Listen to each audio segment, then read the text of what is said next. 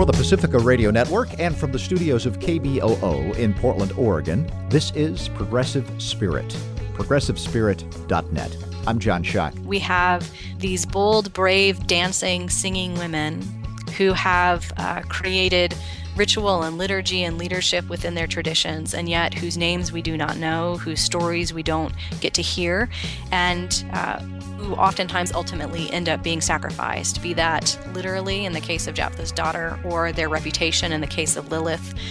And for me, that is part of the personal side of why I paint these icons, why I write about their stories. Reverend Dr. Angela Yarber is author of 6 books that address the intersections among religion, the arts, gender, and sexuality. She holds a PhD in art and religion from the Graduate Theological Union. Dr. Yarber has been a clergywoman and professional artist since 1999. Her books include The Gendered Pulpit, Sex, Body, and Desire in Preaching and Worship, Microaggressions in Ministry, Confronting the Hidden Violence of Everyday Church, and Embodying the Feminine in the Dances of the World's Religions. Her website is holywomenicons.com, and we're going to spend most of our time talking about the Holy Women Icons Project from Velas, North Carolina via Skype. Welcome, Dr. Yarber, to Progressive Spirit. Thanks for having me. Well, let's talk about your book, Holy Women Icons. I really enjoyed that. How did it come to be? Sure. Thanks for asking. Around 2009, I realized that I was kind of confronted with this overwhelming pantheon of all male saints in almost every religious tradition, and particularly within Christianity, since that's the place in which I find my ordination and my background. And not only was it predominantly male iconography everywhere that I look in male leadership, but tremendously whitewashed as well. So a lot of the men that we do see in iconography are men that historically would have been men of color, but when we see them painted, they are not. And I think that that is oppressive and racist. And I think that there are a whole host of women throughout every wisdom tradition who have done revolutionary, amazing, holy work, but whose stories we often don't hear, even for people who go to seminary, even for people who do PhDs in religion, people who go to church every Sunday or whatever their religious tradition might be. And they end up growing up and never knowing about these revolutionary people like Polly Murray and Sarasvati and Joanna Lee, and the list could go on. So around that time, I kind of took to canvas and decided that I could canonize my own list of saints, which is a good Baptist thing to do in some ways. We don't like people telling us what to do. So I painted a triptych, which is a 3-piece work of art of Sophia, which is the Greek feminine embodiment of wisdom. Then a lot of feminist theologians like Elizabeth Johnson claim that Sophia was like a feminine version of Jesus. And so I painted her and then realized that this could become a life work, that it wasn't just Sophia. And so since then, I've painted close to 60 icons that are historical, that stem from mythology, goddess tradition, scripture, literature, and then I write about them with essays. And those were compiled in 2014 in the book Holy Women Icons, and then earlier this year in a coloring book, Holy Women Icons Contemplative Coloring Book, and the project kind of continues now, where it's painting and writing and leading retreats and workshops related to these amazing holy women whose stories we just don't hear about enough. In the book, there are about 33, I think, but on your website, Holy Women Icons, there are more. That's right. That's right. So since the book came out in 2014, I've painted, I would say, at least 20 more. And there were a few in the book that I didn't really write about because they were commissions from individual people. And so I was writing about people that you could find somewhere in a history book, not individual friends and colleagues who wanted a commission for a birthday or an ordination or a graduation or something like that. But I would really say that a lot of the ones that I've painted since the book came out might be some of my favorites. And so I'm hoping, in the future to come back, and I imagine Parsons Porch Publishing would be open to this too, to come back and do a second volume or to tweak things a bit and add a lot of the women that I've painted since it came out in 2014. Well, I hope you do. Let's talk a little bit about the paintings themselves. You call it folk feminist, with a folk feminist twist. Folk art. That's right. What is that? Um, well, I think so much of iconography, as I already said, is predominantly male, oftentimes very whitewashed. And I would also say that, at least in my experience, a lot of it, while inspiring and meaningful for very many people, can also be a bit intimidating. And I remember circumstances where I was in uh, St. Catherine's monastery on the Sinai Peninsula, or when I was in a Russian Orthodox church while the American embassy was being bombed, interestingly, and looking around at these icons. And for me, maybe because it's not my tradition, but they were a little bit brooding, almost a little frightening. Maybe it's because they were all men, I'm not sure. But there's something about them that wasn't incredibly accessible for someone who isn't trained in iconography, who can't look at it and be able to name a peacock represents faith, and hands raised in this way represent this particular meaning or gesture within a faith tradition. So I wanted to kind of dismantle that a bit. And my style in general is pretty folk. And I think that that's a very accessible style. It's one that I think isn't quite as elitist as some fine art can be. And then the feminism is simply the lens through which I look at everything in the world, and particularly spirituality and different wisdom traditions. So taking some elements of traditional iconography, but then kind of subverting it and giving it a folk feminist twist. Now, I've noticed that the eyes in all the icons are closed. Is there a significance to that? For sure. So I have joked whenever I lead workshops that involve actually painting, that one reason is that eyes are difficult to paint, but that's not the actual, theoretical or theological significance. But I think often in Buddhist iconography, for example, the symbolism of the Buddha's eyes being closed or almost entirely closed is that the Buddha is typically in some kind of a state of enlightenment or a state of meditation. And so when I paint these women, I paint their eyes closed to kind of signify that that's the state that they are in. I also think that in some ways, because the heart is so large on the canvas, the heart of each woman, that's already a very vulnerable place to have each woman. And so I almost felt that painting their eyes open would be a bit voyeuristic for viewers, or at least that's the way it felt to me. So I kept them with eyes closed throughout the entire series. And the icons are of real historical people, recent people. Mary Daly, for example, the feminist theologian who just That's passed right. about 5 or 6 years ago. Back to biblical characters and Tiamat, the mythical sea monster that slain in the myth by Marduk, and whose carcass is split and all that stuff. Are there Right. an awful violence against women? I mean, there's a lot there, but are there criteria for becoming a holy woman icon? That's a really great question, and something that I've struggled with all along. And I'm in some ways particularly grateful that you named Mary Daly, because I think that naming her is an opportunity for critique of what I've done, because I think that sometimes in the case of Mary Daly, she's done revolutionary work as a self-proclaimed radical lesbian philosopher. And I remember when I was in college reading The Church and the Second Sex and Beyond Gone the Father, and feeling as though it gave me permission to be angry about a tradition that withheld things from women, and particularly from queer women. But the more I've researched and learned about Mary Daly, the more I've realized that she was not without fault, certainly, that she often ignored the voices of women of color. She ignored the voices of trans women. And so I think that as I've grown in this project, some of my criteria has shifted and changed. And it's possible that today, if I had just started the project, I might not include Mary Daly because of those things. And so it's a struggle, specifically for me as a white cisgender woman, that sometimes I've been clouded by my own privileges. And I think that the case of painting Mary Daly is an example.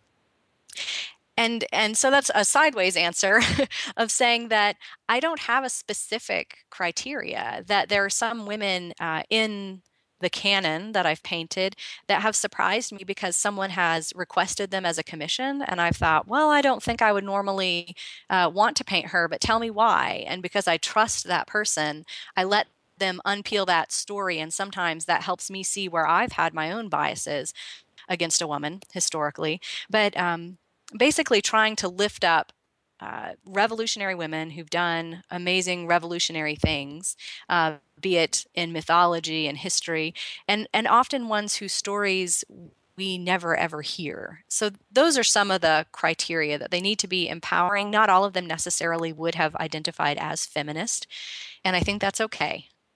Well, one of them that I have a connection with you, with your tradition. I grew up Southern Baptist, and I remember Okay. always taking the Lottie Moon offering to go. And Lottie Hmm. Moon went over and converted the heathen Chinese. And that was one of the people who someone requested of you. And you wrestled with the Lottie Moon character and found something liberating within her.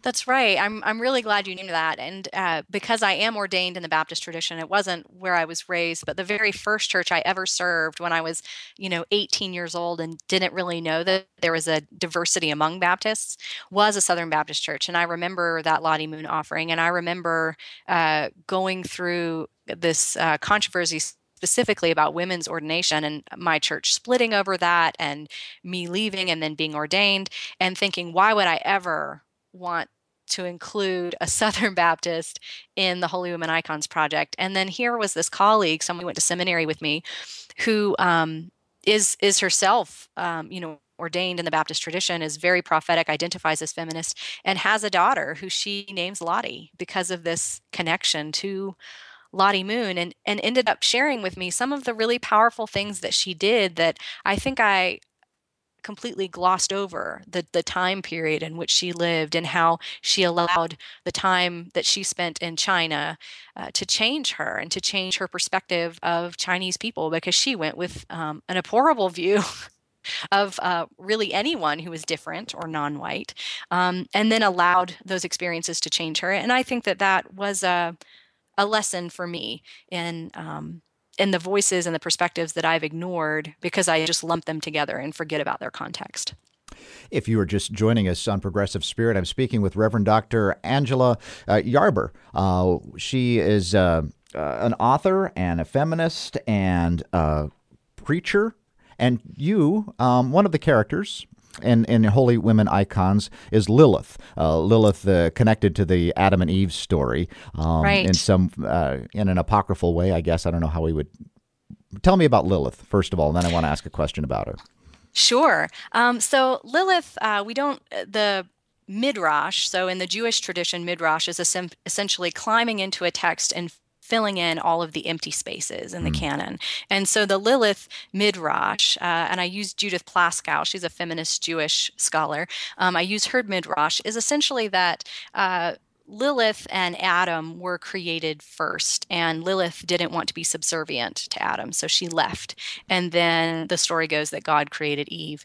And in Judith Plaskow's Midrash, Lilith comes back, not into the garden, but kind of on the outside of the garden's walls, and develops this relationship with Eve, where she tries to offer liberation to her. And interestingly, throughout um, the Talmudic periods and rabbinical periods and throughout kind of the history of Judaism, Lilith becomes more and more demonized, um, and is described as, becoming an evil demon who comes back and steals the souls of children and kills men and tries to seduce them.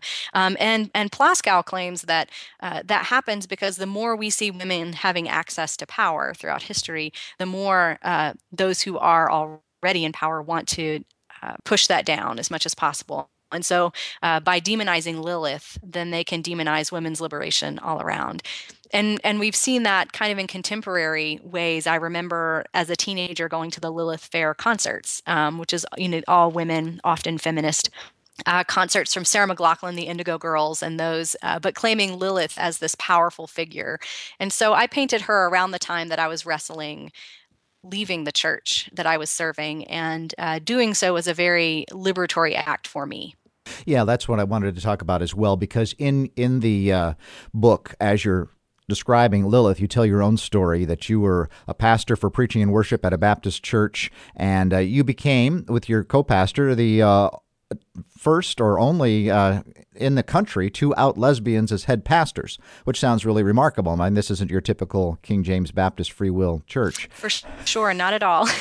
So it's a great liberal church. Sounds like a wonderful spot, and yet you found within that a lot of microaggression. Can you talk a little bit about that? Sure. So I want to be clear about saying that this particular church that I served, it's a community filled with really, really fabulous people who Mm-hmm. care about the work of justice very deeply.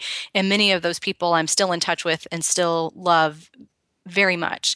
But I think that, like many highly educated, progressive, predominantly white communities, that this church, like many others, felt that it had done the works of justice, was doing the works of justice, and that because of that, they were somehow absolved from doing anything that could be oppressive to anyone, even though the community was, over 95% white. At one point it was, something like 70% had advanced degrees.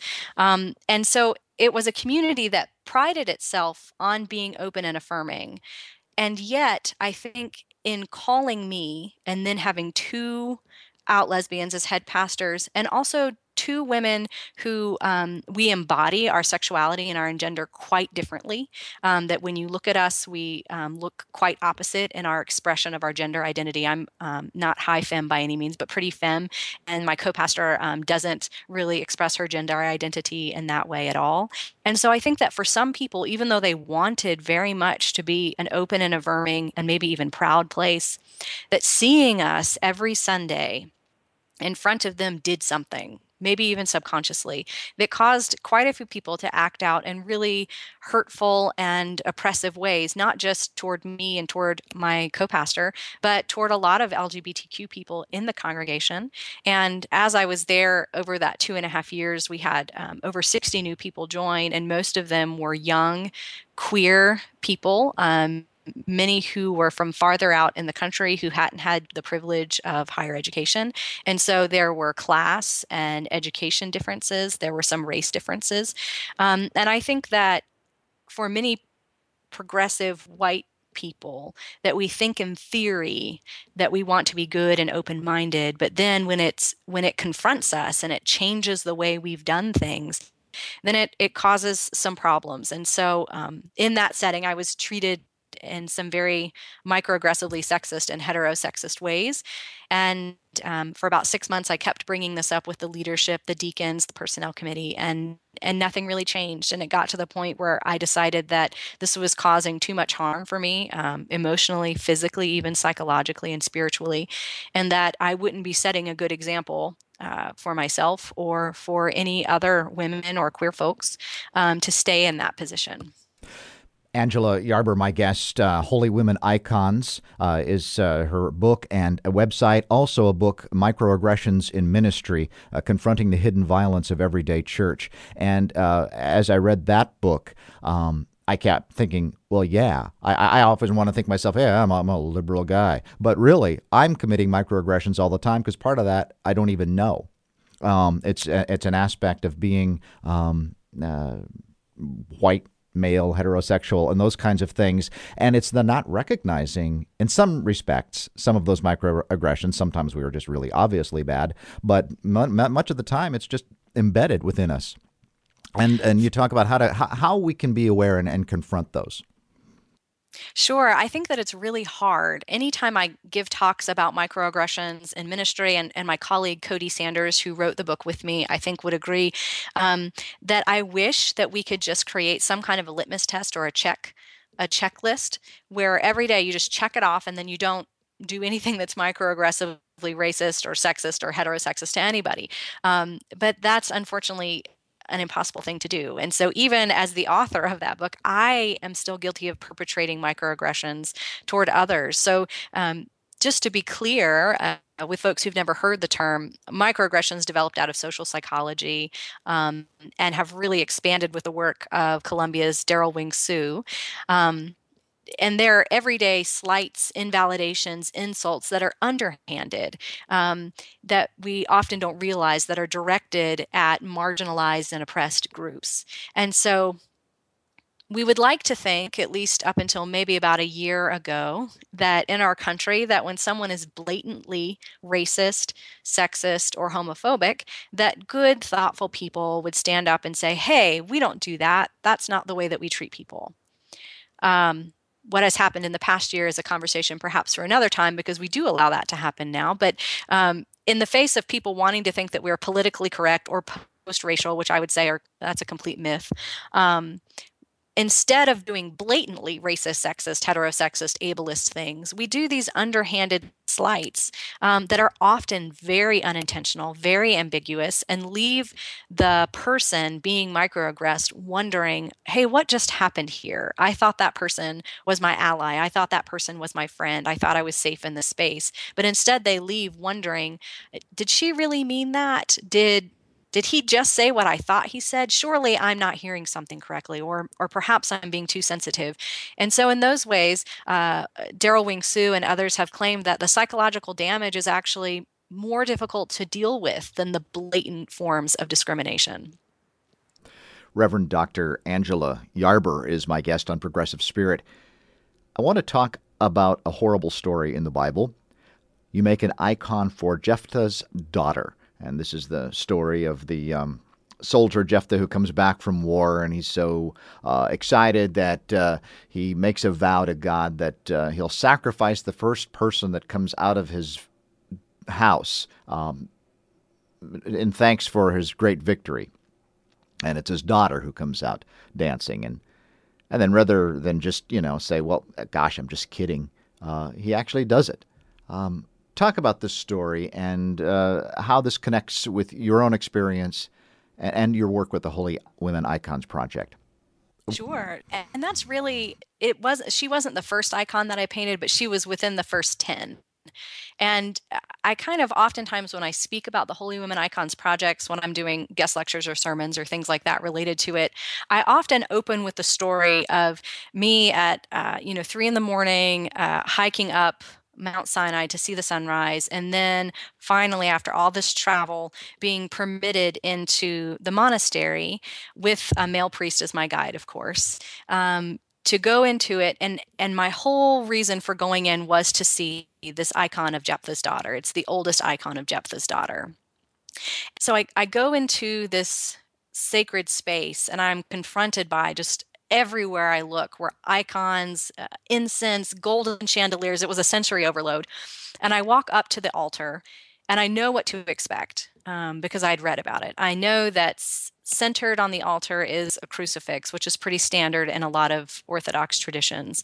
And that on the right side is an icon depicting the binding of Isaac, which is the story where Abraham is going to sacrifice his son, but he doesn't, because a ram appears. And so his son is spared, which is fitting because his name is Child of Promise. And then on the left side of this altar is a depiction, the oldest depiction of Jephthah's daughter, who, as you said, it's the story of Jephthah as a warrior who makes this vow: if I win this battle, whoever exits the doors of my house, I will sacrifice as a burnt offering. And even though it was customary during that time for women, anytime men returned from battle, to exit the doors of their home with singing and dancing, he still makes that vow. And so, of course, who exits the doors of his home first? His daughter, who is nameless in the text. And who is referred to as a virgin 3 times, which indicates that it's Jephthah's only property, because women were property at the time, and that sacrificing her would, for him, be a tremendous loss of assets. That's kind of how it's seen.